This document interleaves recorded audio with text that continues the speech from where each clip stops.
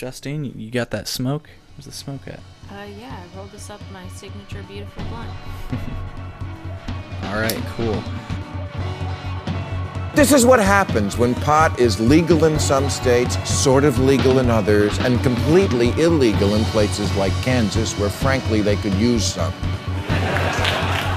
I can't think of another example of a drug that's legal in one state, but not in another. It's not a tenable situation, because when I leave Colorado, Oregon, Washington, or Alaska, my back pain doesn't go away, or whatever it is I have.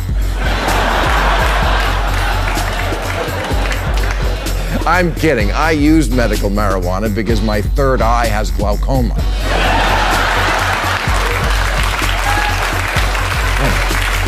And you know, it's acting up right now. Maybe I should.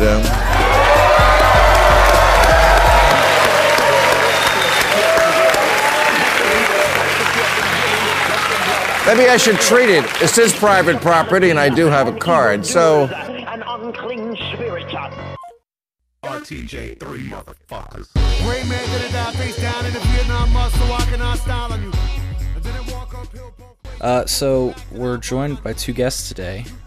Diego, Chris, why don't you go ahead and introduce yourselves to the audience of the Chillinois podcast and tell us what you do. I guess I'll start. I'm Chris. I work as a bud tender. I also do a lot of stuff at the back of house, taking deliveries and stuff like that at the New Era Cannabis Dispensary on North Avenue in Chicago.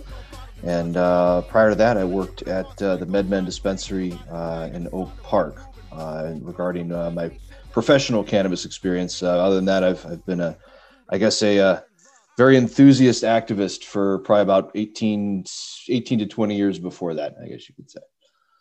Awesome. Diego. All right. Hi, I'm Diego. I work for New Era. I'm one of the bud tenders and customer service representative. If you have any emails you send to the store, I'm probably one of the people who's going to most likely answer them and get back to you. Cool. Thank you guys for joining us tonight. I know it's pretty late, so I appreciate you joining us on such late notice.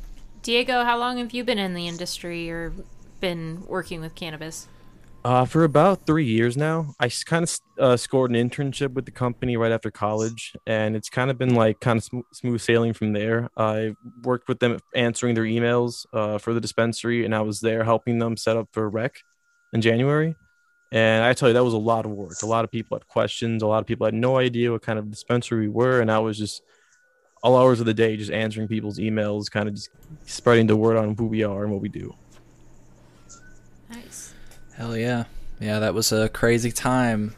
Day one of adult use legalization. So thank you very much, Diego, for braving the crowds and fighting the good fight. We do appreciate what our bud tenders do and dispensary staff do, because we know it's a lot of hard work.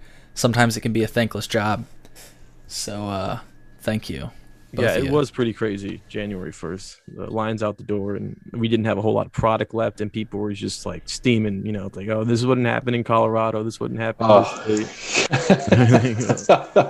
How many times I ask, bro, have you ever been to Colorado, man? I'm like, dude, it's the first day. Like, give us some time, man.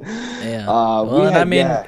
If you look back at Colorado, I believe they had the same issues back in the day. People were complaining about more or less the same things. I remember when cannabis was legalized in Colorado, and the thing I kept seeing in the comments were, "Oh gosh, I'm tired. Are we really paying $60 and $80 for an eighth?" Does that sound familiar? Well, yeah, that's because that happened in Colorado. It's happening here too, and the hope is that these things will work themselves out, right? So yeah, they already have. I mean, I couldn't believe with how much of a flower shortage we had in January last year, and we had it. Medical patients, remember, we had it before that. We started seeing it in November. Yep. And everyone was accusing us of, oh, you're hoarding flower to sell it to the rec people. You're not putting medical patients.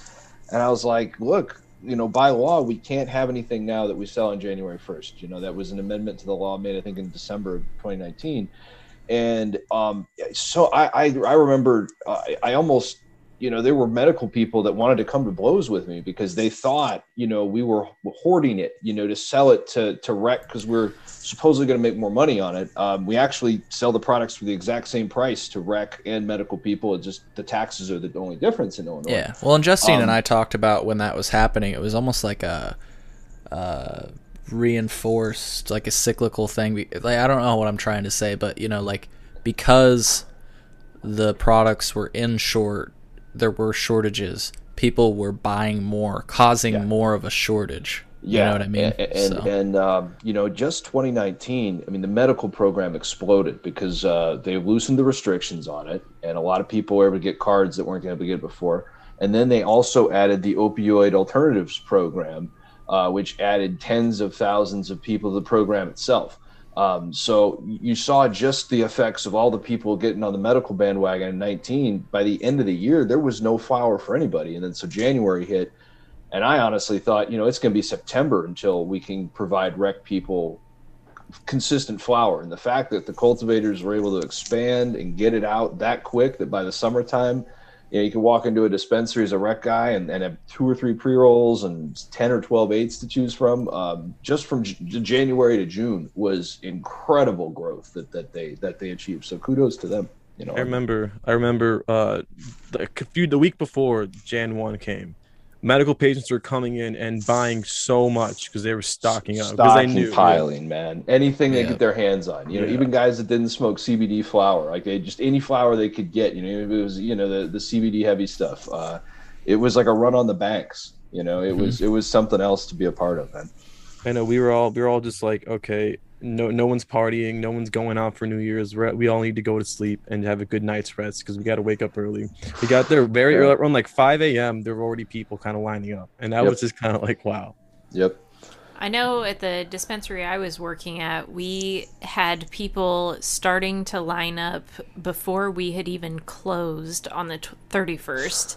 So it was just ridiculous. And as far as the shortage, I don't know what like you guys had heard. We were always told at my dispensary that the shortage was caused because they were expanding all of the cultivation facilities and they couldn't grow as much because there was all this new construction. But I don't know. I feel like that may have been a part of it, but probably not all of it. I think maybe they legalized it way too early or too quickly. Maybe they gave it they would have to give it a few more years at least for them to expand, more licenses to be given out, more facilities to grow, open. Yeah, I mean, they literally had 6 months. I mean, it was announced in early June, wasn't it? Very early June or late May of 19. I mean, very quick legislative turnaround. So the fact that they were able to have that turnaround was historic in and of itself. Very good point, folks. So, so tell us a little bit before I brought you guys on to talk about home growing, but before we talk about home growing, we should talk about the fact that or we should make it clear that in order to home grow in Illinois, you must be a registered medical cannabis patient, or a registered qualifying patient in the Illinois Medical Cannabis Program. Sorry, I wanted to be totally correct in what I said. And so, can you guys give your spiel of why people should be encouraged to have a conversation with their physician about medical cannabis? Well, if I can say, first of all, it's like way cheaper. It's like a 2% tax as opposed to the 45 to 47% tax that recreational products come across. Then, if you grow your own, you kind of understand the plant a little bit more. In my opinion, it's really important for you to just get that conversation with your doctor, because then you become part of the Illinois scene, really. And you become it's like having like a loyalty card, in my opinion. Yeah. You get affiliated with the dispensaries around. You get to know them pretty quickly, and they kind of especially with New Era, they kind of would love to get to know you and offer you that consultation a little bit more. Well, and what's great with New Era, or at least the location that's near myself at the time of this recording, I will say, because it is, from what I understand, it's a COVID exception. New Era does curbside pickup, which is great because Well, at this point, I'm vaccinated, so I'm not so much worried. But it's nice to still not have to come into contact, because of course, just because I'm vaccinated apparently doesn't mean I can't spread, right? So it's nice to still be able to abide by social distancing and take advantage of curbside pickup, which I'm happy to say, at least at this point, you guys still offer. So Yeah, especially for our medical patients, because they're the ones most Right. at risk. And honestly, our facility can't really handle anything more than medical patients. Tell us a little bit about what else you do to kind of keep things orderly, so that there aren't crowds. Well, we do to keep everybody require, safe. we do require that you make a pre-order. That's something that we kind of loose on in the past, but now we're really starting to go pretty strict on that. You have to order ahead of time. That just lets us know that what time you're coming. So let's say, for example, at 12 p.m. we get hordes of people, lines out the door, and then 3 to 5 p.m. no one's there. We like to kind of spread it out throughout the day so that we don't have people bunched up, and spreading. Another point is that if you're a rec customer, you have to have a pre-order, in order to come in. But if you are a med patient and you do need that consultation and you don't know what you want, you do get the privilege of walking inside, sitting down and talking to a professional about, what's the best medicine, for what you need to accomplish. And that's not to say we're not there to answer questions for rec people. We absolutely are. But it's that kind of, hands-on treatment that we provide the patients that is just, again, it's a little bit step up from your standard rec experience. And we would love to be able to provide that experience to everybody. But right now, with COVID being what it is, again, we have to prioritize the patients, and that's, again, is something that we do offer to them and to them only. Cool. So you heard it, folks.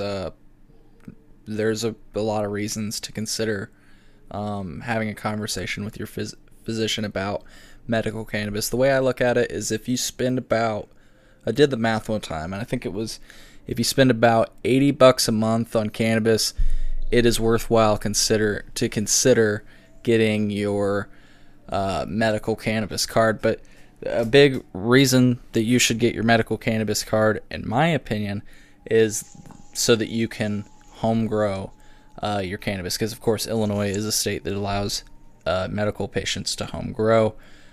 So let's talk about home grow. First of all, let's break down the law, because there are a few rules, right? Can you give us a breakdown of the rules? Well, you need 5. You can only have up to 5 mature plants, all over 5 inches tall, per household, per medical card. Let's say, for example, you have your apartment with and 2 of your roommates have medical cards. You can't grow 15 plants altogether. It's per household, and you also need consent of the property owner as well. Gotcha. So, and like you said, 5 per household. So, folks, it's not just because you and your lady have a card that you can grow 10. It is 5 per household. So make sure to abide by that, because if you look at the penalties for going over that limit, they're actually pretty harsh. So, anyways, growing is pretty easy, and that's what I like. When we talked before we got on air, that's what I like. I like that you guys break it down that way. Sorry, sometimes I get so high on the show I forget how to speak. No, yeah, me too. Trust me. So, but tell us about it. I mean, the way I always say it is, and this comes from the person that taught me how to grow.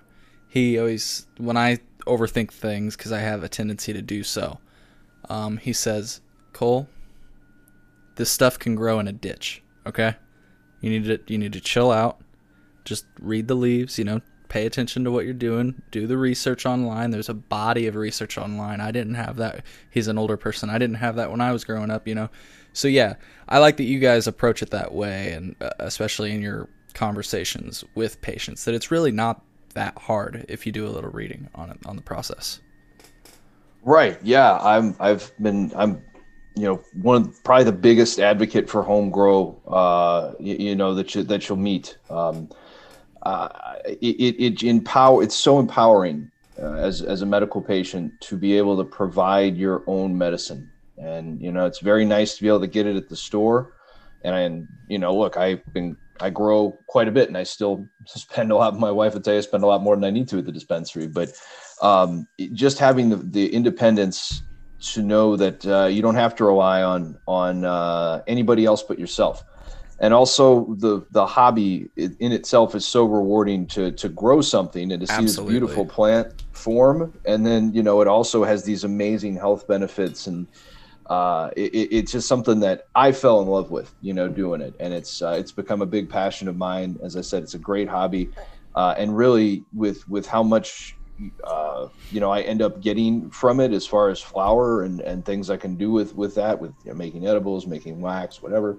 It saves me so much money in the long run, and that's why some people, usually the first hang up people have when I say home grow is, oh man, that's expensive. And if you're going to grow inside, you're going to have some costs. You're going to have a light, you can have a tent, you're all things said conservatively $600 to $800, for a nice little setup. Mm-hmm. But it's going to take 3-4 months until you can get a harvest your first time, and so you can start taking clones and all that good stuff. But man, do you spend more than this $600 at the dispensary in 4 months? I bet you do. And so it really, really pays for itself almost immediately. And mine was in my first harvest. That's when it paid for itself. Which is crazy. And even if you bomb your first harvest, which is possible, your first couple runs, you're gonna be a lot of learning, right? Sure. Even if you mess it up, you can still turn it into weed brownies at the very worst. Correct. You can repurpose it if it's not smokable. There's a good chance that it might be infusable. If it doesn't smoke well or whatever. So. Yeah. So it's as complex as you want it to be. There are so many levels to this game that I tell people a lot, in the beginning, they're beginners. They're guys like you that sometimes just really stress, oh my God, what's this tiny little thing on the leaf? And it's I tell everyone, control the variables you can control to the best of your ability, and don't worry about the rest. So if you can't control your humidity in your apartment, don't worry about it. Just do the best you can with fans and airflow and roll with it. If you can't control the fact that your apartment gets hot in the summertime, just deal with it. Don't stress that, oh man, I have to go buy a separate window unit and I have to, be, sleeping with 10 blankets on because I have the apartment air conditioning so low. Just look, as you said, it grows in a ditch. It'll find a way. Yeah. Control everything you can control the best you can do, and just learn and move on. And you'll be really surprised at sometimes you read things online, and online is a great resource. My Lord, if I had the resources that I can get online now, when I first got into this, I can't even imagine, the quality I could have started with. But sometimes people are so rigid with the approach. They'll read something and it'll be the gospel. And just know that everyone's growing situation is different. Just like in life, everyone's situation is different in life. When you grow weed, everyone's situation is different. Everyone's apartment's different. Everyone's airflow is different. And so you got to learn what works best for you and roll with that. Yeah, well, whether it be like a greenhouse on a farm, or a tiny apartment in the city of Chicago, it's possible to do it. And it's really just the first 6 months, that hump. First harvest isn't going to be great, but every other harvest after that, it's going to be a little bit better because you know what you're doing a little bit more than you did before. Yeah. Yeah, for me, it was I just didn't know how it was going to grow, and then you look online and every picture or guide you look at, it's for a different strain, so maybe it grows slightly different, it's got a different look, and that just threw me off. But once you go through just a cycle, you get it, you know what I mean? Yeah. It's crazy how that first set of serrated fans that come out, you put the seeds in, it's there it is, wow, there it is. And then the next wow moment is those first little golf balls you see, those very little bitty buds, those little white little golf balls. You open the tent one day and it's just like, oh my, it's happening, my little boy's all grown up, or my little girl, I guess, it's all grows up, and it's just so rewarding to get, get to the end of that road and you cut it, and then you still got the dry, you still got the cure, you still got work ahead. But man, smoking your own, that first smoke after it's cured is just words. I don't think I have words for it. It's one of the most rewarding things I do. I love it. Yeah, absolutely. I remember when the first time and every time, honestly, I load my weed into my grinder, I just kind of smile. It's crazy when you're loading your own nugs into the grinder, and you like one of you said earlier, like you really learn a lot about the plant. And so like sometimes it's, at least when I first started buying weed, like in the legal markets, like you just get these containers of weed and you're just like sometimes the nugs look great, sometimes maybe not so much or whatever. And such is life, right? But when you have when you actually grow it and you have what I guess I'm trying to say is there's sometimes when you have a little nug that you have out of a bag and you're like, I remember where this nug was. It was a small little, it was a small nug at the bottom, and it's weird to become familiar with the plant in that way. I'm very high. I feel like I didn't communicate my point very well at all, but I hope that one of you got it. No, I feel you. I think we got it. Cool.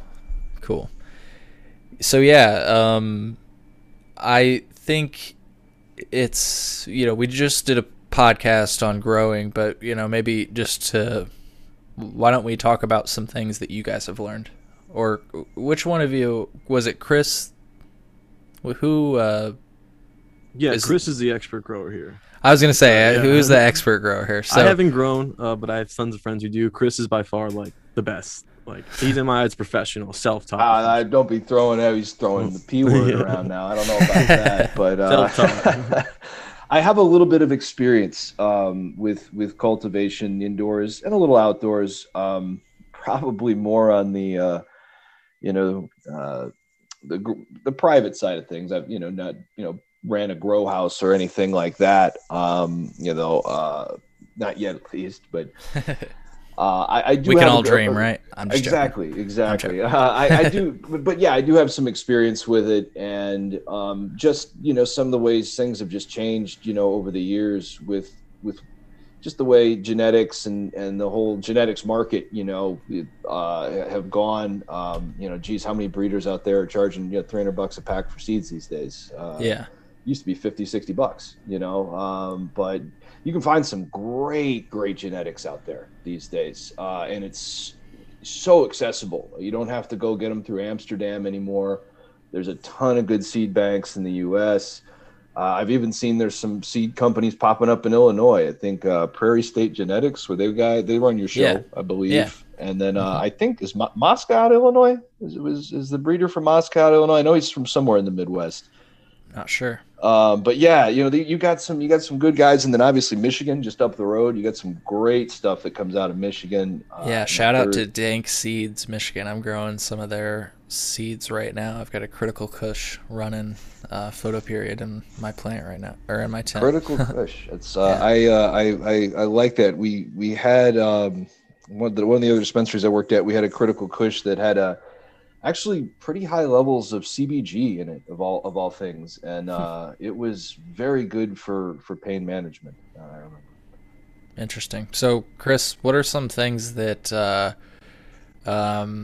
I don't know? I feel like we start at the beginning of the process. What are some things that you found that you learned? Right. So, I always start the conversation with I learned that the paper towel method works pretty well to pop seeds, but personally now I do it with rapid rooter plugs, and I use one of those little heat mats, right? And it keeps it right at 80 degrees. And so what have you found that works for you? And don't be afraid to go over several methods for people that might be wanting to try something. Okay, yeah, yeah. It's funny you mentioned that. I've gone from uh, the paper towel method to rooting, different the rooting pods and things like that Mm-hmm. to putting straight in soil. Currently, I'm back at the paper towel method. I guess that's where I'm at now. But there's a lot of ways to do it, and again, that's kind of ties into what I said earlier.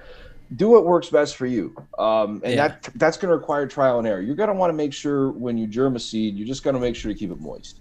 No matter how Yeah. you do it, you want to keep it moist. You don't want to keep it sopping wet, but you're going to want to keep it moist throughout. And there's a lot of ways to do it. But yeah, I'm the paper towel method.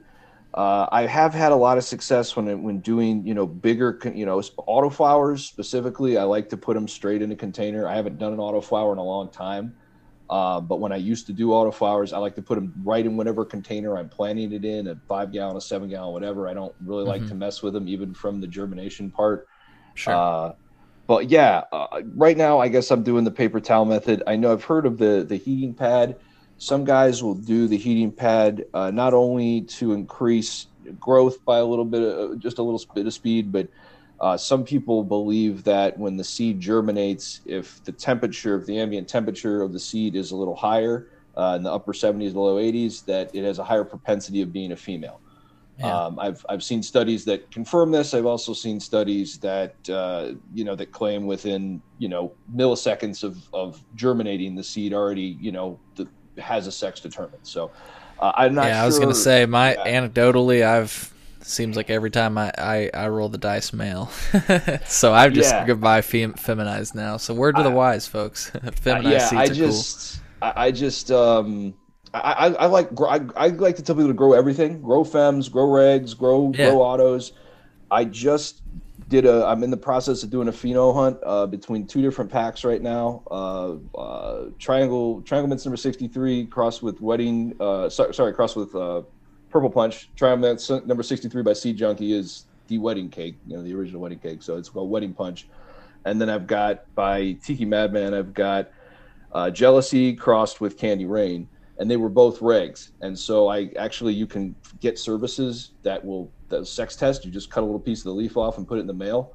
And I got them back. And of course that, costs a premium, but I was able to get all my basically winter females that weren't runts picked out by week 2. Nice. Again, femmes, you kind of skip that part, but it's fun to kind of hunt them out. But yeah, I've got those going right now, and it's kind of off to the races with them. I'm excited to see what winners I get out of both of those. Yeah. Well, I'm glad you put emphasis on two things. The second thing that I thought you put a good emphasis on. Justine's laughing at me because I can't speak tonight.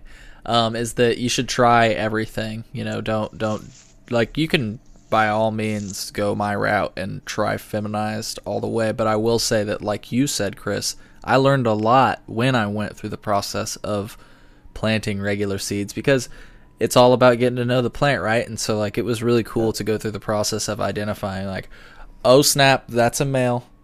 Justine, get the shotgun. We got a male. Get him out of the house, So sorry, I've got lame jokes. But the first thing that I thought you put emphasis on that I neglected to acknowledge, and you brought back up when we were talking about seeds, is there are so many different ways to do this, guys. Online, some people can be really rigid about their methodology or whatever, and you can be that way for sure. And putting it nicely. But yeah, that's putting it nicely. But you can be that way for sure. But what I think we all want you to take home today is that there are so many different ways to do this. Like I said, this stuff grows in a ditch. There are so many different ways to do this, so don't let anything dissuade you. Keep trying, keep experimenting. That's what this is all about. And you'll find, like I think Chris said, it's a very beneficial activity to partake in, especially now in COVID. I posted on Instagram the other day, the garden is my happy place. So yeah, man. During the last year, how much time did you spend just staring at your plants and the lights were on? I plead I plead the fifth on that. I'm not gonna answer that question because I don't think if I answered it honestly, you guys might. Yeah, it's not us, not Diego and I, maybe the people listening, but no, I'll do the same thing, man, because like they're just hours of just I'm safe. I wear sunglasses. I was gonna say enough time. Yeah, enough time that I had to start wearing sunglasses. Yeah, you will mess your eyes. Even if you're like, oh, my light doesn't have any UV in it, like, bro, nope. It'll still mess your eyes up. So yeah, I don't know how many. I'd say probably maybe close to 100 hours. I'm not joking. Like I'm just staring at my plants with the lights on, just smiling. And it's as weird as it sounds. That's one of the best ways to increase your knowledge as a grower is just spend time staring at your plants, because the longer you stare at them, you'll notice. Yep. What's going on that leaf over there? Is that just because that leaf was maybe rubbing up against the tent and the fan a little bit? Or, I noticed another leaf sort of has that on it too. Oh, okay. The plant's trying to tell me something. And it'll get to the point where it's almost like a blink response. You'll just look at a plant and you'll take in 15 to 20 things instantly. Yep. And I don't know how many people at work come up to me and show me on their phone, and within 5 seconds, instantly, you're watering too much. Move the light away. And usually that's a very, very common beginner mistake is they overwater. It's almost everybody does it. You're trying to give it too much love. But yeah, man, you just spend time staring at your plants, and it just makes you happier. It at least for me it does. And that's kind of expanded. I guess ever since really starting growing cannabis, I have a lot of house plants now. It really has sort of I just put in my third raised bed garden in my backyard.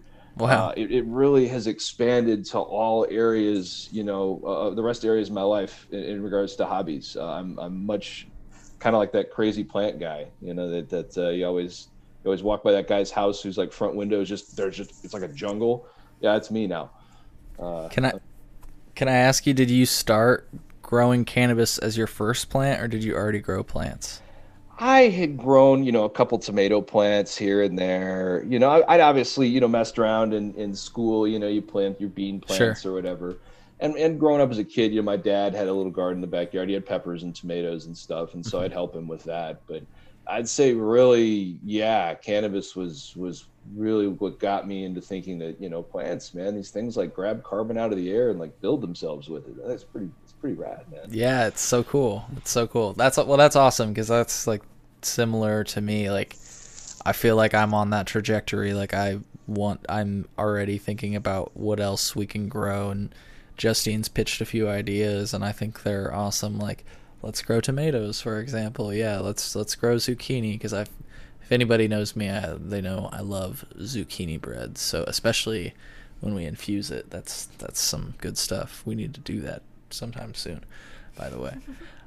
So okay, we were talking about germinating seeds. We'll get back on track. And there's a lot of different ways to do it. So let's talk about the vegetative stage of growing cannabis, right? Let's like you said, you start to see your first fan leaf, and that's really exciting when that starts to happen. I remember the first time I was like, I'm getting my first fan leaves. And it's like the traditional cliche marijuana leaf cannabis leaf that you're familiar with, folks.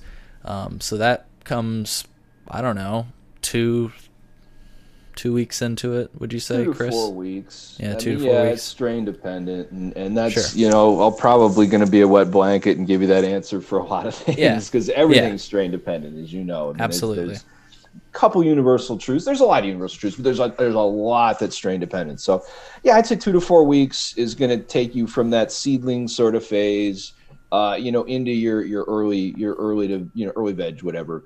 And veg, it's different for everyone. It's different for everyone's space. Yeah. Sometimes beginners have a problem. They make one or two mistakes. They either try to flip too soon, because obviously you're excited and you want to flower, and obviously you're going to sacrifice a lot of yield when you flip too soon. But also people, I've noticed, they veg really a lot longer than they should, and they end up with this giant compacted root ball and this just plant that's already growing out of the tent, and then you gotta flip, and it's like, well, where's it gonna go? Yeah. And they end up grows into the light, and they get all these issues. So I usually tell people headspace is probably a good indicator of veg, and that does come with knowing your strain and how much it's going to stretch once you hit transition. And you can ask the breeder for that, and I always tell people that's your best bet. If you buy if it's bag seed, good luck. You got to figure it out on your own. But if it's a breeder and they've worked their line to any sort of stability, they're going to be able to tell you with pretty good deal of accuracy, how much stretch to expect. And you can top it to slow it down during this time. This is definitely the time to take clones. If you're going to do that, you don't want to take clones once you flip the flower. You can, it's just, you have to do this thing called re-veg, and it's a whole other ball of wax. I mean, it's possible if you flip the flower and everything, your clone room your cloner dies and everything dies, you still can save a plant. It's just a lot easier if you. Yeah. Long story short, it's just much less complicated. Much easier. Yeah. Just trust, take our word for it. And just if you're going to take the clones, do them in the veg stage. And when you flip, you're going to want to, some people do what's called defoliating, lollipopping, taking some of that lower foliage away, because what you'll end up with is it kind of chokes the plant out as it gets a little bit older, and those smaller bud sites on the bottom, they're just a pain in the butt to trim. You don't get a ton of larf is what we call them. And, life's too short to be trimming larfy nugs, man. That's right. I try to get a lot of that undergrowth out of there. Depending on the strain, I will lollipop all the way up to the very top node. Sometimes I'll go third from the top. Sometimes I'll go less than that. Again, it's strain dependent, but you're going to definitely want to get those first couple levels out of there. A, to help with airflow as they get bigger, and B, the plant can expend its energy on the main top colas and the popcorn nugs below those to really put all the oomph into them. Yeah. And folks, if you're I guess just something that's worked out for me, Chris, I'd love to hear you chime in on this. I really like fabric pots because, I'm going to quote royalqueenseeds.com for a moment, because they allow the plant to trim their roots naturally. These pots cauterize apically dominant root shoots with a thin film of air as they search their way through the growing medium. This prevents the roots from reaching the edge of the pot, and thus allows for more weeks in a single pot rather than root trimming once a month or so, as with regular pots. I just also find that with regular pots, like you said, people get this root ball. If you have a fabric pot, because it's doing this air cauterization, you don't really see that as often, to put it shortly, I guess. Yeah. I mean, I use fabric pots. I mean, Smart Pots are one. Roots Organics has another. I think you go on Amazon. There's a bunch of knockoff brands, and it's pretty simple, concept. I'm a fabric pot guy for a number of reasons, but as we both said earlier, there's a ton of variables, and there's a ton of reasons. A lot of people do a lot of things. I know a guy who switched from fabric pots to plastic pots because he's not home often. He travels a couple times a week. And so the plastic pots hold more moisture. And so he needs that because he doesn't have that urge to overwater because he's not home a couple days a week. Yep. Beginners, I always tell to use fabric pots. One of the reasons being they dry out faster. If you overwater a fabric pot, it's going to dry out a lot faster. You're going to a lot more forgiving in that regard. You also said it air prunes. One of the terms is air pruning, I think, is another term for what you said with the roots. Although you will see that even in a plastic container, they'll eventually find the end of the container and kind of stop themselves. But it's although sometimes I have noticed in the Smart Pots that some of the more vigorous strains, if I have two Smart Pots touching together, two cloth pots touching together, sometimes the roots will bust through the fabric and actually go into the other pot. I've had that a couple times, but that's kind of romantic. Isn't it? Isn't it? Yeah. So life finds a way, I guess. But yeah, I like the fabric pots. But again, it's different for everybody, And I grow in soil. I'm a organic soil kind of guy. Living soil, usually, try to reuse and reamend what I can, but sometimes I start fresh. There's a couple companies I won't geek out on it too much, but you had the guys from Chicago Roots on earlier. I go there a lot. They got a lot of great stuff. Feel free to nerd out, by the way. People love it. Share the knowledge, The Chicago Roots is a great place. They got a lot of good soils there. Right now I'm using some Sohum soil I picked up, which is I've heard of that. Yeah, it's this is my first time running it. I was a Michigan mix guy for a while. I ran the Stonington blend for a while before that. I'm a big fan. It's not. I haven't found any. I have to get it online. I haven't found any stores to get it from around here, unfortunately, yet. But Build a Soil is a organic soil supply store out in Montrose, Colorado, and they've got some really killer products there. If you're into the organic side of weed, and that's I guess what I said earlier is this hobby sort of kind of transformed my life, and I have more plants around and I grow food, but I was never really into the organics movement. I kind of thought it was just a sales ploy, to sell produce at higher prices until, which I still think actually, as far as stuff you buy at the grocery might still be correct. But stuff I grown, in organic living soil, the first thing I did was cannabis. And I was like, holy smokes, there is no way. It was the same cut. It was literally the same cut of Wonder Woman. I grew it in soil. And I ran it with veg bloom and some heavy 16, and some other different, you know how it is. There's a bottle for this, a bottle for that. Mm-hmm. And then I grew it the next time in, I believe it was that Stonington blend soil. And I amended it with some different, crab shell and some other stuff, and used a little bit of fertilizer in the bloom, but not much. And it was like, it was like a different strain of weed. I mean, the taste, the high, the effect. And I was like, dude, there's no way. And so I grew again. The next grow, I did it completely organic. Didn't use any completely top dressed, compost, the whole nine yards. And I've never looked back. I mean, it was the best weed I ever had.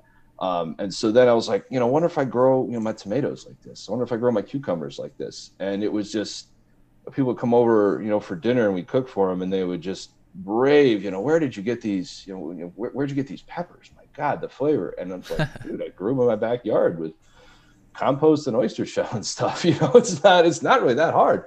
Yeah. And that's really kind of transformed, the way I kind of, try to, put inputs into my body. I noticed the inputs I put in my cannabis, the more down to earth I got, and the more, the less processed I got, the better my ended up overall product was. And so I kind of started doing that in life, and my diet got better, and, things got better. So it has there's levels to this, like I said, and everything, but that's how I got on the organic side. Again, that's not the only way to grow. You can grow great weed with hydroponics. You can grow great weed with aeroponics. You can grow great weed with cocoa, on and on and on. But that's just kind of my story on how I became that organic hippie guy. I love it. Well, shout out to Organic Roots. That was their name, right? Sorry. Yeah. And they honestly, I've been to grow shops all around Chicago. There's some good ones in the burbs, but I still would take them over as far as just on the organic side of things. Yeah. They've got some great composts in there. They brew their own compost tea, or they used to, once a week. Don't want to put them on the hook for something they don't do anymore, but they are a wealth of information. And I will say I've dealt with a couple of guys there. Sometimes guys in the grow store have a tendency to sell you things you don't need. They don't really do that there. They're pretty straightforward, which is sometimes a rarity in the grow shops these days. Yeah, that can be hard to find. So shout out to them. Yeah, and John from Illinois Craft Cannabis was really cool, and I think he said he works with them. So shout out to him, and shout out to them. So yeah, you were talking about transitioning into flower. I'm glad you mentioned topping. That's a way that, like you said, you can kind of slow down the growth of, I would say, that like height of your plant. Instead of it growing like a tree, it grows like a bush, but it also adds more tops, which is pretty cool. Like more, you can kind of, it breaks the atypical dominance of it having one top, I believe is the correct way of saying it. And so, yeah, I didn't know if you had any other comments on that as we segue into the flowering part of growing. You know, with topping, just like with everything else, some strains love it. Some strains don't really care. Some strains really don't like it. Right. I haven't seen too many that just hate it, but I had a Sunset Sherbert clone one time that you could top it, but you needed to give it a good 2 weeks before you flipped, because if you didn't, the tops just fizzled out, into nothing. So again, you just got to get to know what you're growing. I guess as a side note, I would say sometimes, and like I felt guilty for it. Everyone probably does. You want to grow all the things all the time, always. And man, you see this guy's growing this cut. Oh, this guy's got ice cream cake. Oh man, this guy over here has got this, it's gelato. Oh man. And you never, if you're switching from one strain to the next, it's cool. It's nice to get that experience, but you never really learn how to dial it in. And dialing it in is how you get the dank, man. Like you got to dial it in. So if you really want to really see how good a particular cut can be that you get or whatever, grow it, I'd say a minimum of 5 times. Because if you don't figure out how to really unlock one strain and really grow it to its full potential, you're never going to really learn how to grow anything to its full potential. So as hard as it can be sometimes to not get distracted and to not always, like, I got more packs of seeds than I'll ever grow in my life. I still buy them though. But it's hard to not get distracted. But if you could just dial it, focus in and take 1 pack of seeds, take a clone from it and grow it at a minimum 3 times. Spend 1 year growing that plant. Man, you're going to notice that every other strain you pick up from now on, you're going to pick up on those little things a lot easier. And once you have a cut that you know exactly how it responds, wow, like the quality, that those little differences add up, and you're going to just have so much better quality weed than if, as I said, if you just jump from one thing to the next, to the next, to the next. Not that there's anything wrong with that. That's what you want to do, go for it. But there is gold at the end of the rainbow in the consistency if you keep at it with the same strain. Absolutely. So it sounds like you're a seedaholic.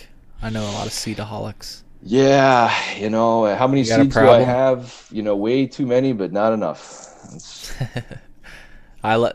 People that are like you have more seeds than they're ever going to grow in their lifetime, but I admire it, because that's, people, what's the quote? People that plant, I'm going to fuck this quote up so bad. People that plant trees for their something. Jamie, pull that quote up. I don't know. Jamie, Google it. I'm calling Justine Jamie. Shout out to Joe Rogan. So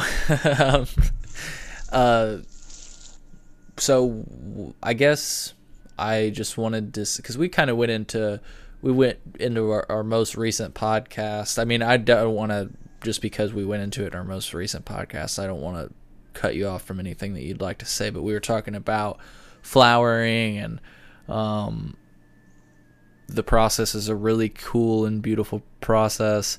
One thing that I think we could reiterate is that in the last few weeks, don't get scared if you see your plants and you're doing your flush. Don't get scared if you start to see those leaves discolor at that point in the flush, right, Chris? Because that can be normal. Yeah. If you're in week 7, week 8, and you start to see leaves starting to yellow and turn, that's normal, that and as far as yellowing leaves, usually that's a sign most of the time of nitrogen deficiency.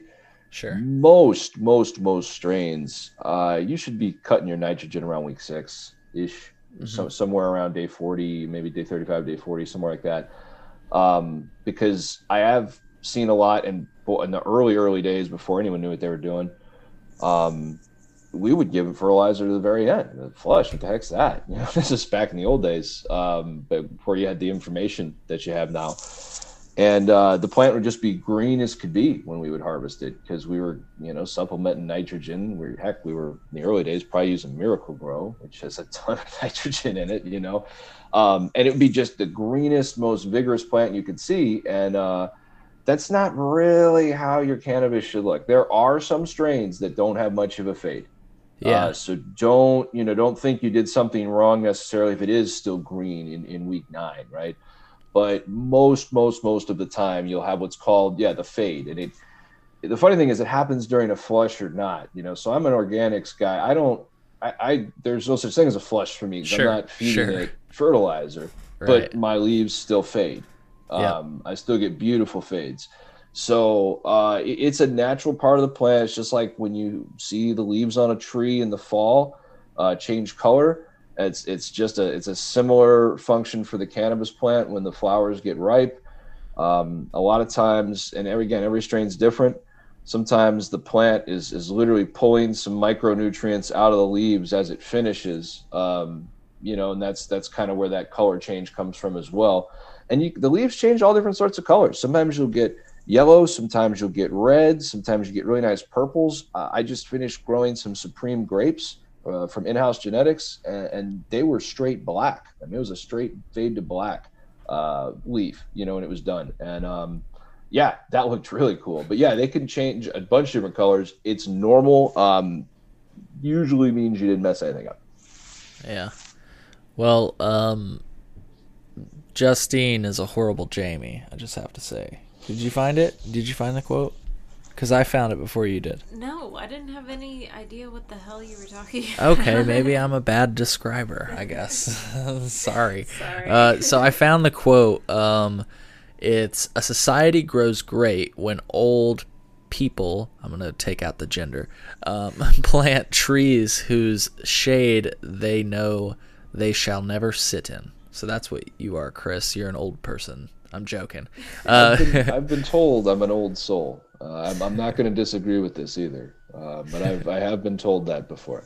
No, but that's a beautiful quote, and I think it's, jokes aside, I think it's a cool quote, so I wanted to share it with folks.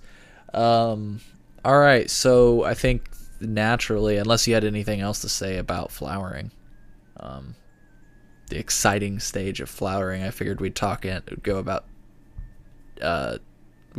about the chop, the cure, all that, but I didn't want to stifle any conversation that you may have. No, flower. That's the fun part, man. Flower is where it all happens. Hell yeah. Look, depending on how you live your life, you might want to look into getting a carbon filter if you're doing it inside. If you don't mind yourself and all of your belongings smelling like a dead skunk for 2 months, go for it. But it stinks. And a lot of people think, oh, it's no big deal. I live by myself. And that's fine, man. But understand that your backpack, that has the air that was in your apartment. You're going to go somewhere and open up that backpack, and it is going to absolutely stink like nothing else. And again, if you're cool with that, you don't need a carbon filter. But that is a part that probably shouldn't overlook, especially if you live, in an apartment or a building with roommates or something like that. And it's always nice to be discreet. One thing I tell people, and I was very guilty of this back in my younger days when I first started growing, is just really don't tell a lot of people about it. Even if it's legal, even if now, it's legal. Yep. Because look, the police were just one of your issues. If people know you grow, they know you're holding. Right. And you know how it is. You even with a couple plants for personal use, a couple zips add up real fast around the house. I got jars laying everywhere. Yeah. And people know that you're holding at that point, and that's worth money, and that makes you a target. And also, your equipment to grow is worth money, and that makes you a target. So, try not to tell people. And also, you get those random friends from college you haven't heard from in years that get word that you're growing. They're hitting you up every other weekend for an eighth and stuff like that. And it's like, come on, man. Yeah, you don't want those problems, folks. No, you don't want that. So keep it to yourself that you're doing it. Function within the confines of the law. You know. if you have to show someone, there's some forums online. There's like Illinois Trees. There's several different forums. There's Instagram. There's places you can anonymously post it and be proud and all that good stuff. But just try not to tell people. And the old rule of thumb were the 3 S's. There was don't say anything, don't sell anything, and don't be able to smell anything. And if you follow the 3 S's, you're going to be pretty fine. And even though, as I said, it's legal now and everything's great, just a little bit of discretion goes a long way. And covering up your smell is a big part of that. Yeah, absolutely. Carbon filter, good tip.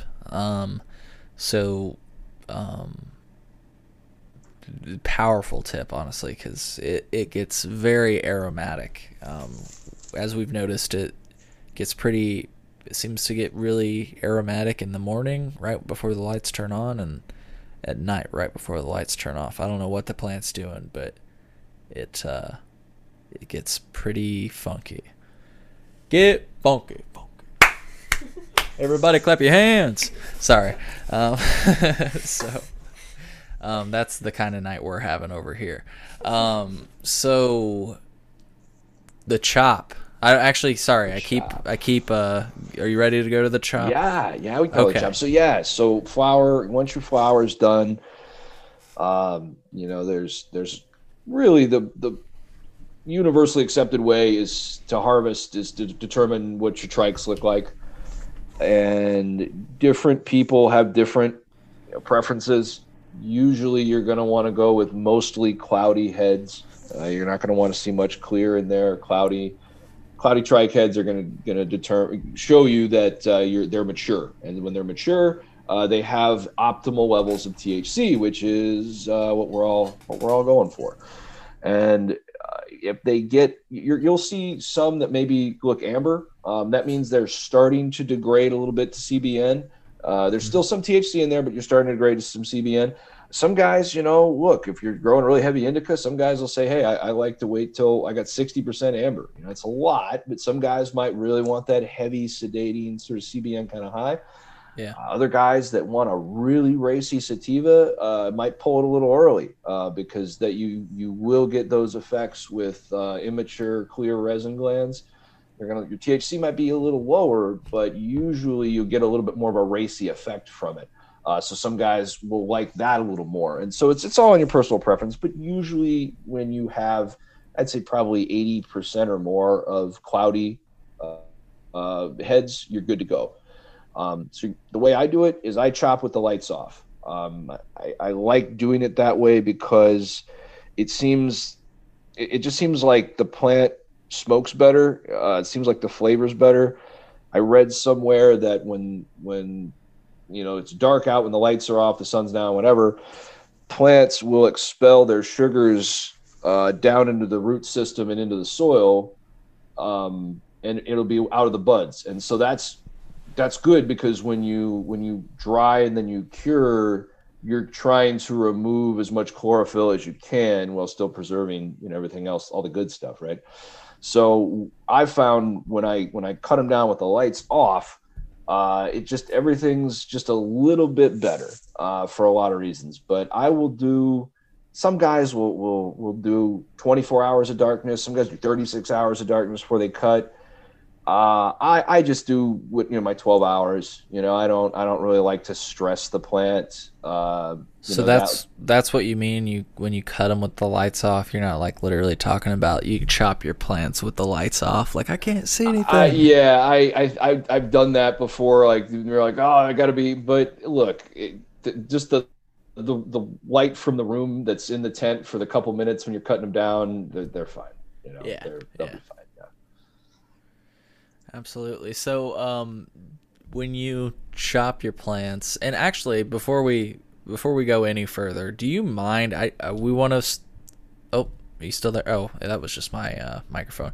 Do you mind? Of course, we'll stress again that there's not one way to do this, but do you mind sharing some of the resources that you've found to be beneficial, maybe online or just whatever?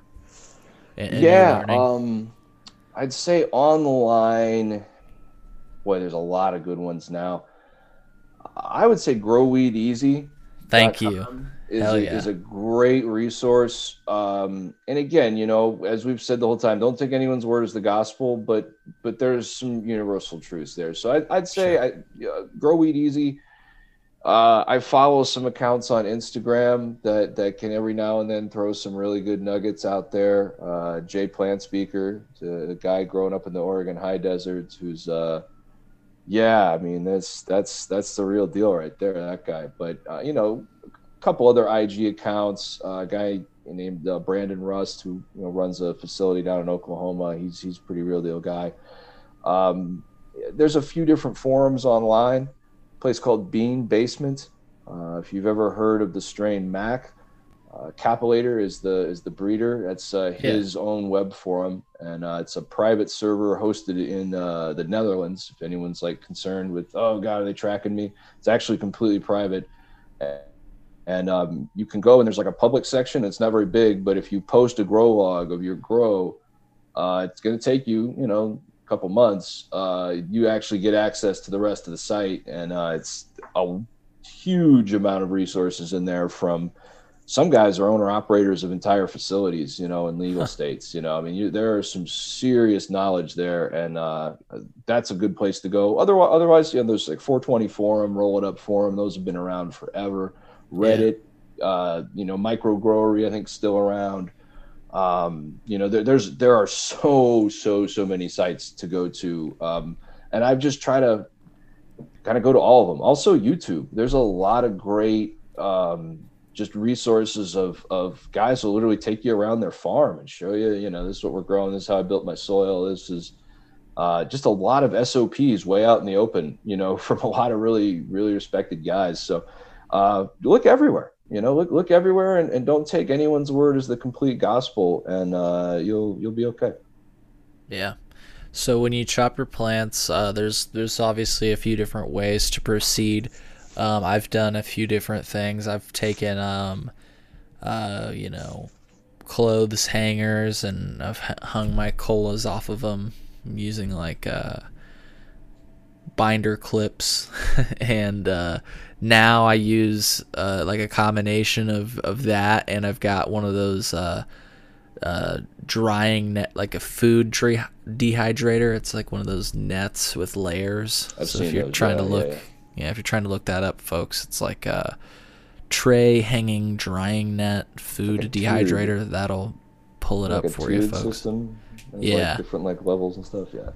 Yeah, it's super cool. I like it because when I had them hanging on the clothes hangers, and I had them in my closet, I was worried about sometimes the top colas, because I had some chunky girls, so they would lean and touch each other, and you want them to fully dry out. What I'd find is that they'd dry, and if they were touching each other, it would be moist in between the colas, which I wanted a full dry.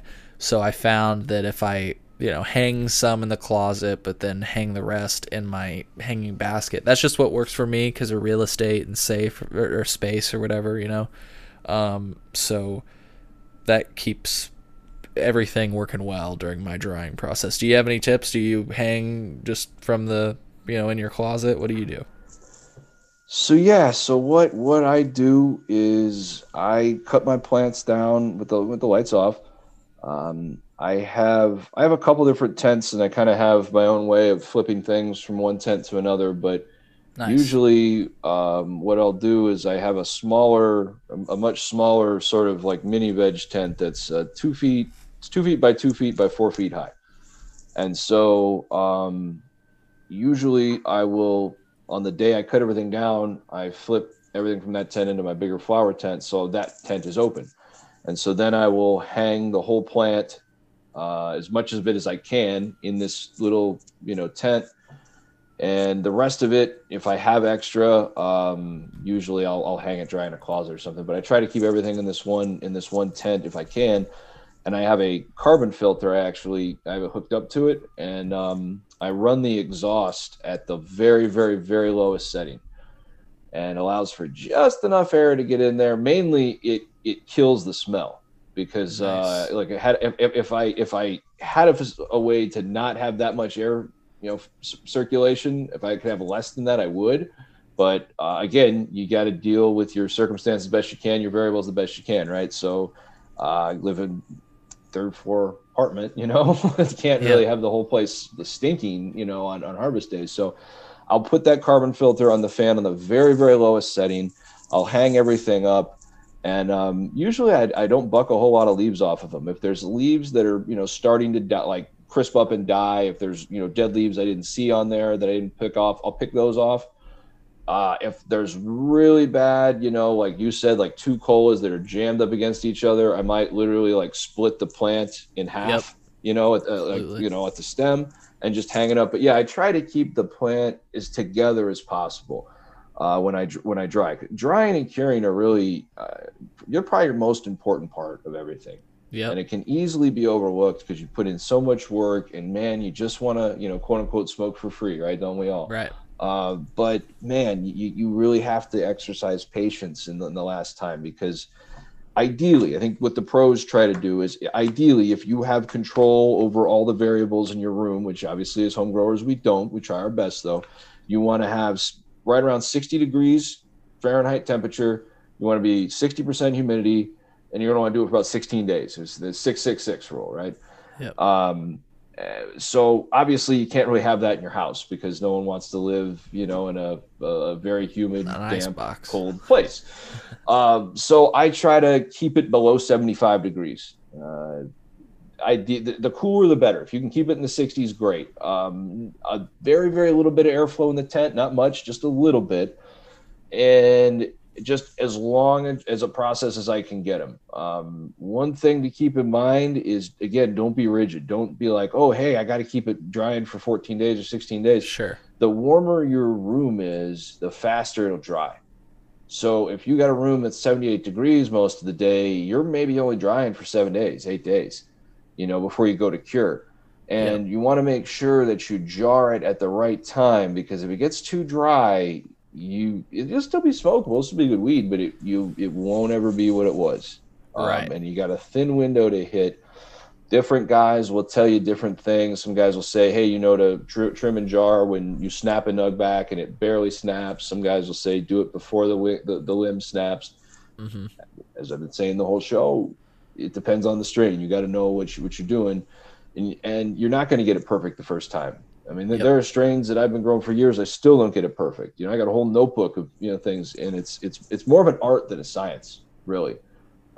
Especially with us home growers that have different conditions every couple months when we do it. Sometimes it's December, sometimes it's June. Yeah, that's a whole different set of factors. So just know, again, the warmer your room is, it's not the end of the world if it's a warm room, but the warmer your room is, the quicker it'll dry. Keep an eye on it. Once it gets to that optimal dryness level, you want to trim it and put it in a jar. Once it's in the jar, you're going to want to do what's called as burping. And what you'll do is the first couple of days it's in the jar, shake up the jar a little bit and lightly shake it up, and then pop the lid off. Keep the lid off for 5, 10, 20 minutes, depending on the size of the jar. And then put the lid back on and put it in a dark place. And do this 2 or 3 times a day the first couple days after you jar it.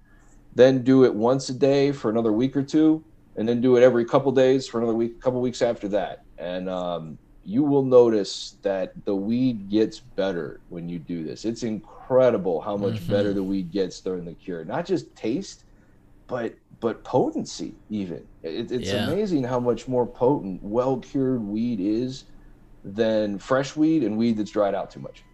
Yeah, it's something about the way that it smokes. I agree. And the cure is such a fun process once you get a little bit of a handle on it, and one of the things that helped me get a handle on the curing process was I got there's little RH meters that you can stick in your jars. Yeah. And that helped me to know like approximately when it was time to stop like excessively burping. Like you say, it's roughly 2 weeks, but it can change depending on when you cut and everything else. So folks, if you're looking for like kind of a gauge, get an RH indicator that you can keep in your jars. And what is it, Chris? Around 62, 65-ish, maybe in that Goldilocks zone. Yeah, so I have on my jars, I've got lids actually that has it built into the lid of the ball jar. Oh, cool. It's picked them up there, found them online. They're powered by a little watch battery. They're pretty neat. But yeah, I strive when I first put it in the jar, I really want to hit between 60 and 65. Like that's nice. Yeah.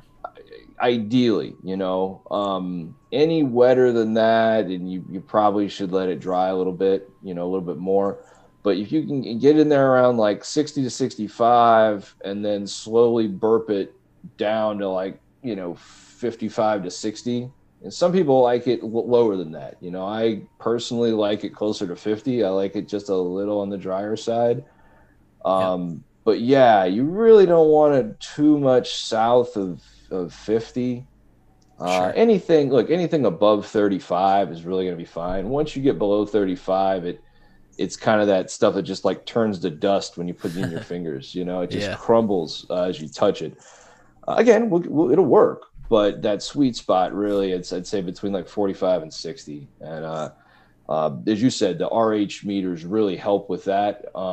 It's definitely a lot easier than trying to guess and put your hands in there and smash the nugs up yourself. And but yeah, as we indicated earlier, it even with all the tools, even with all the gadgets and gizmos, it's still easy to mess that part up. Yeah.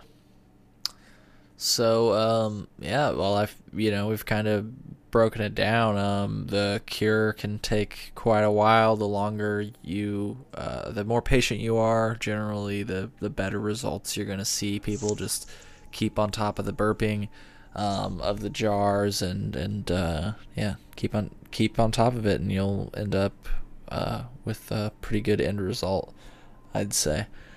So Chris, anything else you'd like to talk about with the growing process? I'd say just don't get discouraged. You're gonna run into error. You're gonna run into issues. You're gonna run into issues that are foreseeable. You're gonna water too much. You're gonna over fertilize. You might have the other part of the problem. You might forget to water, and oh God, now what do I do? You'll have things you weren't anticipating. All of a sudden, you're going to come in one day and you're like, what are all these webs on my plants? What are these little things? Oh no. You're gonna run into that. Don't get discouraged. It's a learning process. And don't think that just because you saw someone on Instagram growing some dank and they had a light that's out of your price range, or they're using a nutrient line that you can't afford, or they're growing genetics that you can't afford, that your stuff's no good or what you're gonna do is no good. That's nonsense. Yep. Buy what you can afford. I'd say if you're gonna budget for something, but budget the most for a light. Spend your most that you can on a light, and just control every variable that you can the best you can. So if you can't control your humidity, really make sure that you're watering exactly how you should be watering. Focus on, okay, when you're going to defoliate, do it, put extra effort into that because you can control that.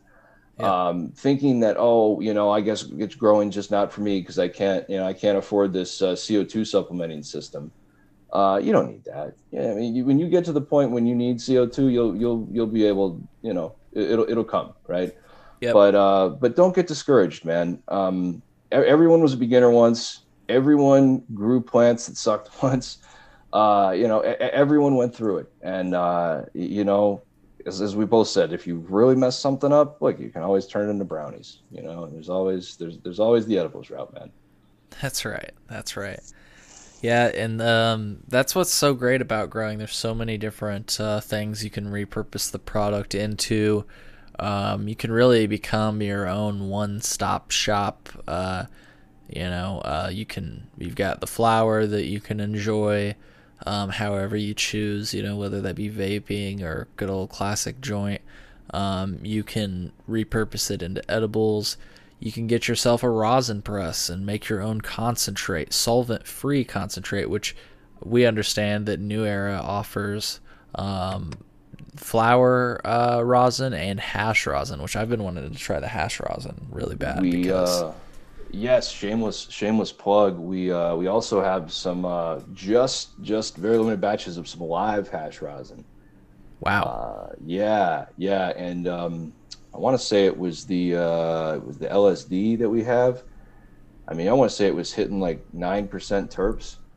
Yeah, I mean, it was for Illinois. Like you don't see those numbers here. I mean, that's West Coast stuff. So like, yeah, we're very, very happy with the new results. And from what I understand, they upgraded some of the equipment at the extraction facility that we own, and you should be seeing here in the next year some real heat coming from our extractors. They're really dialing those their processes in, and we're getting. I mean, the last batch of live hash rosin we had was legit purple. It was purple rosin. Interesting. That's never heard of that before, honestly.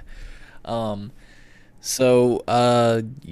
I mean, there's a lot you can do with home grow. I mean, I feel like at this point, we're beating a dead plant. You can be self-sufficient. As a medical patient, you also get that 1 to 2% tax at dispensaries.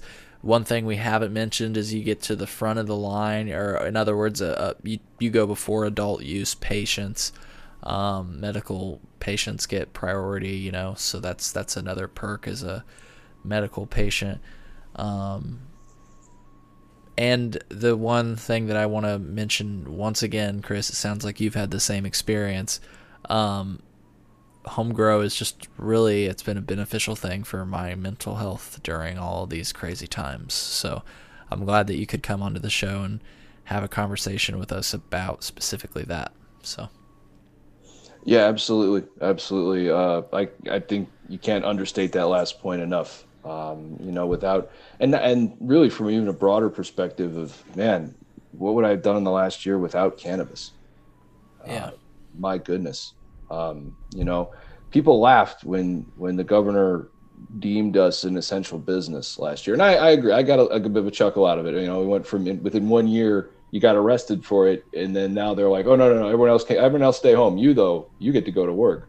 It was such a crazy paradigm shift. But I honestly can't imagine having to go through everything that we've been through in the last year without the amazing mental and physical benefits of cannabis. I don't think cannabis use definitely increased. Yeah.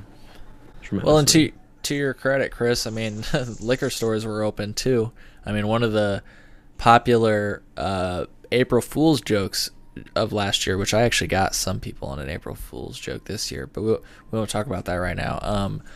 A popular April Fool's joke last year was that J.B. Pritzker was going to be closing liquor stores, and everybody was up in arms for COVID.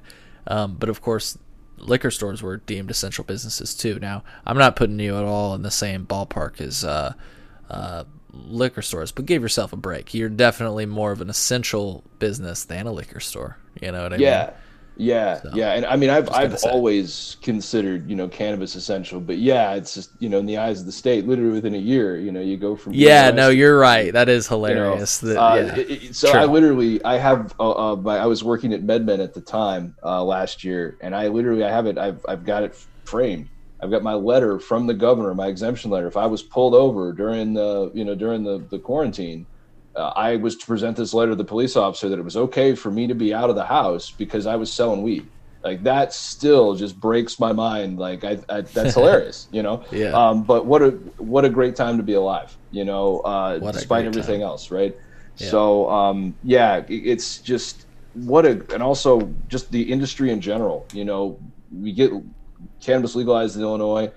We're still a pretty Midwestern state, and there's still a lot of people that had a lot of opinions, negatively on it. And man, I don't know how many people I helped in the last year at both dispensaries I worked at that were probably people my parents' age, probably boomers, that they didn't have anything else to do and they were staying at home. You might as well try cannabis. And if you believe it, I saw them in the shop every week after they came and tried it out. You know, it was such a good opportunity for our industry to really advertise to the biggest critics that were around, really. Yeah, we had so many people who were like first timers when it first became legal, and then they're like, oh yeah, I have a certain taste, and they know exactly what they want, and they criticize certain products, certain cultivators, and they have all these type of expectations. And it's pretty funny because when they first started, they're like, oh, I don't know what I'm doing, tell me what to get. And now they're like, I want this because this cultivator was kind of lacking last time.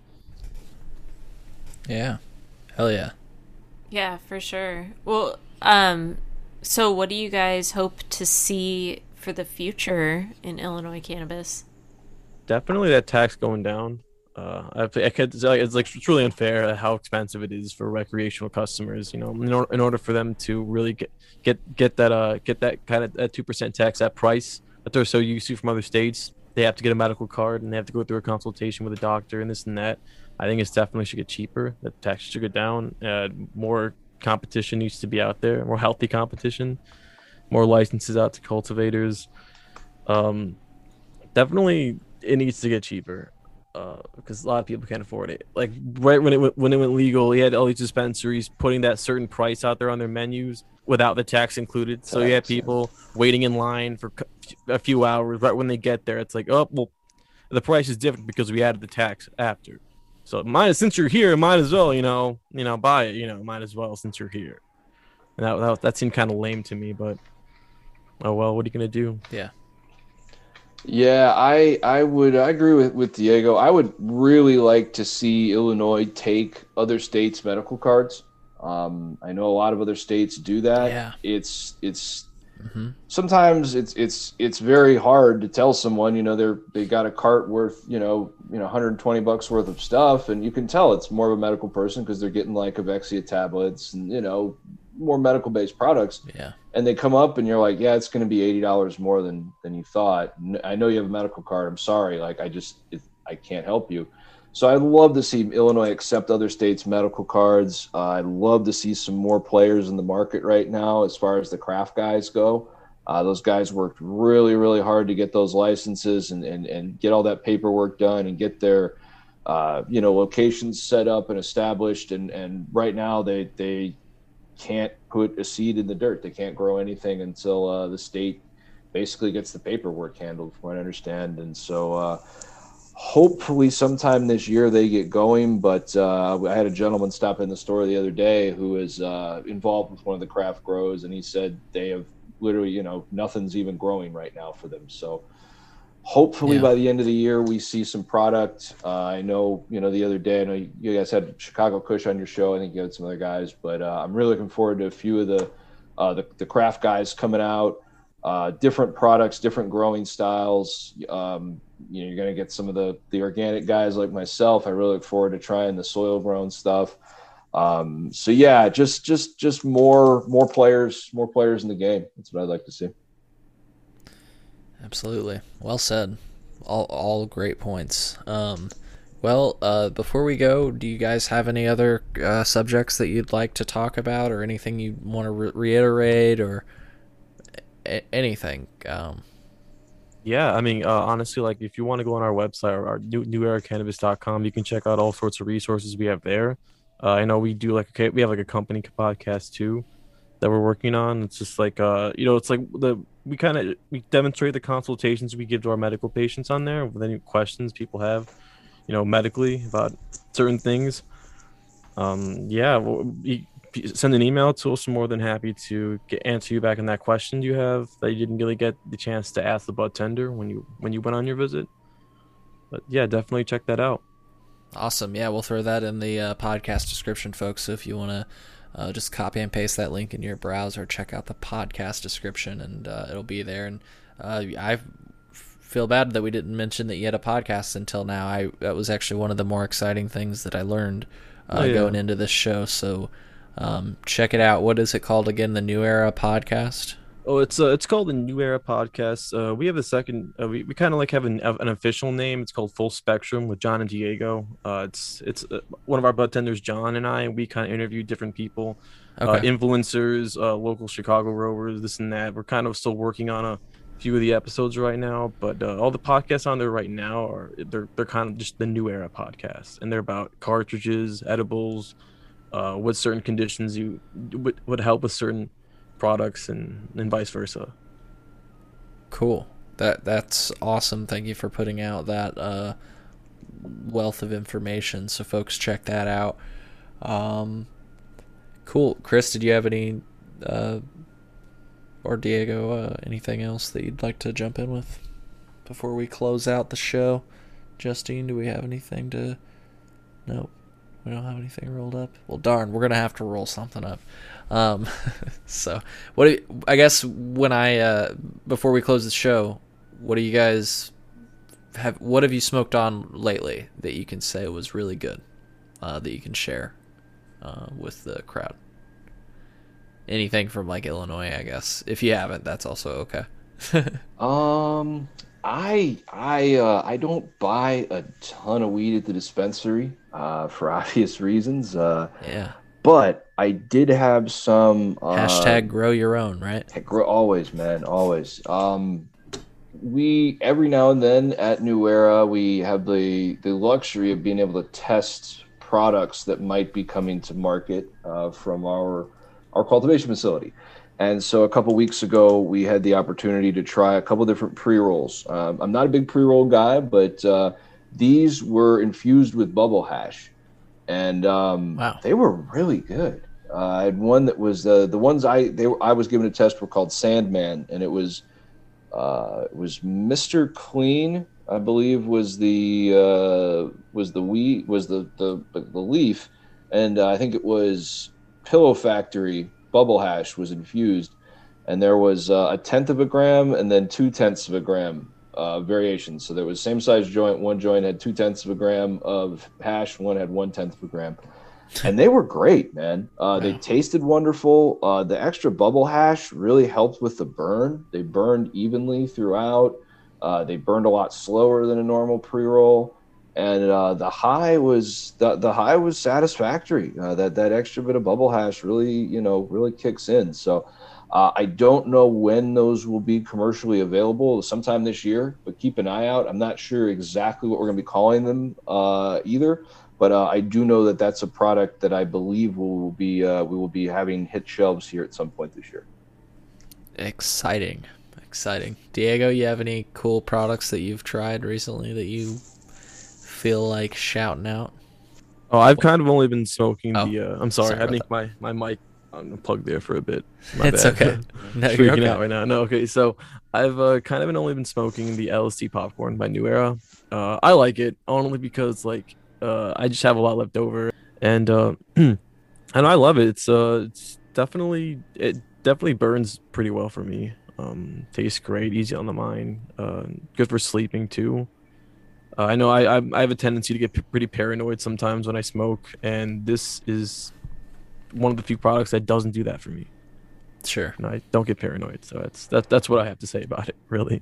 I mean, my tolerance is insanely high. I'm an experienced smoker, but do have a tendency to get paranoid. And with that, we actually might be discussing something about that on the next podcast we do, John and I, about paranoia, and it's a pretty easy thing to avoid if you smoke pretty frequently. Yeah, absolutely. Yeah, it just depends on the strain and how often you do it and how quickly you get high, essentially. Nice. Well, that's something to look forward to hearing about. I know that a lot of people, or at least a select group of people, struggle with that. So, yeah, keep doing what you guys do. I have to say, I love that you are publishing the information that you are, because sometimes the answers to those questions are not so easy to find, and the fact that you're producing media that directly covers which conditions are in the medical program and what products would work best with which condition, that's solid material, fellas. Yeah. And that you just talked about is huge, because you're talking about making the experience more pleasant. And I mean, and easier. That's awesome. Yeah, we expect people to pre-order. If they have all these questions, and you can ask as many questions as you want once you come in, and this and that. But like I said, we want the process to be quicker, smoother, people in and out, less crowds, less for safety, vulnerability. Yeah, and so we have to give you that resource so you know what you're doing, which products would be best for you. So it's only fair that we do that. Sure, honestly, absolutely.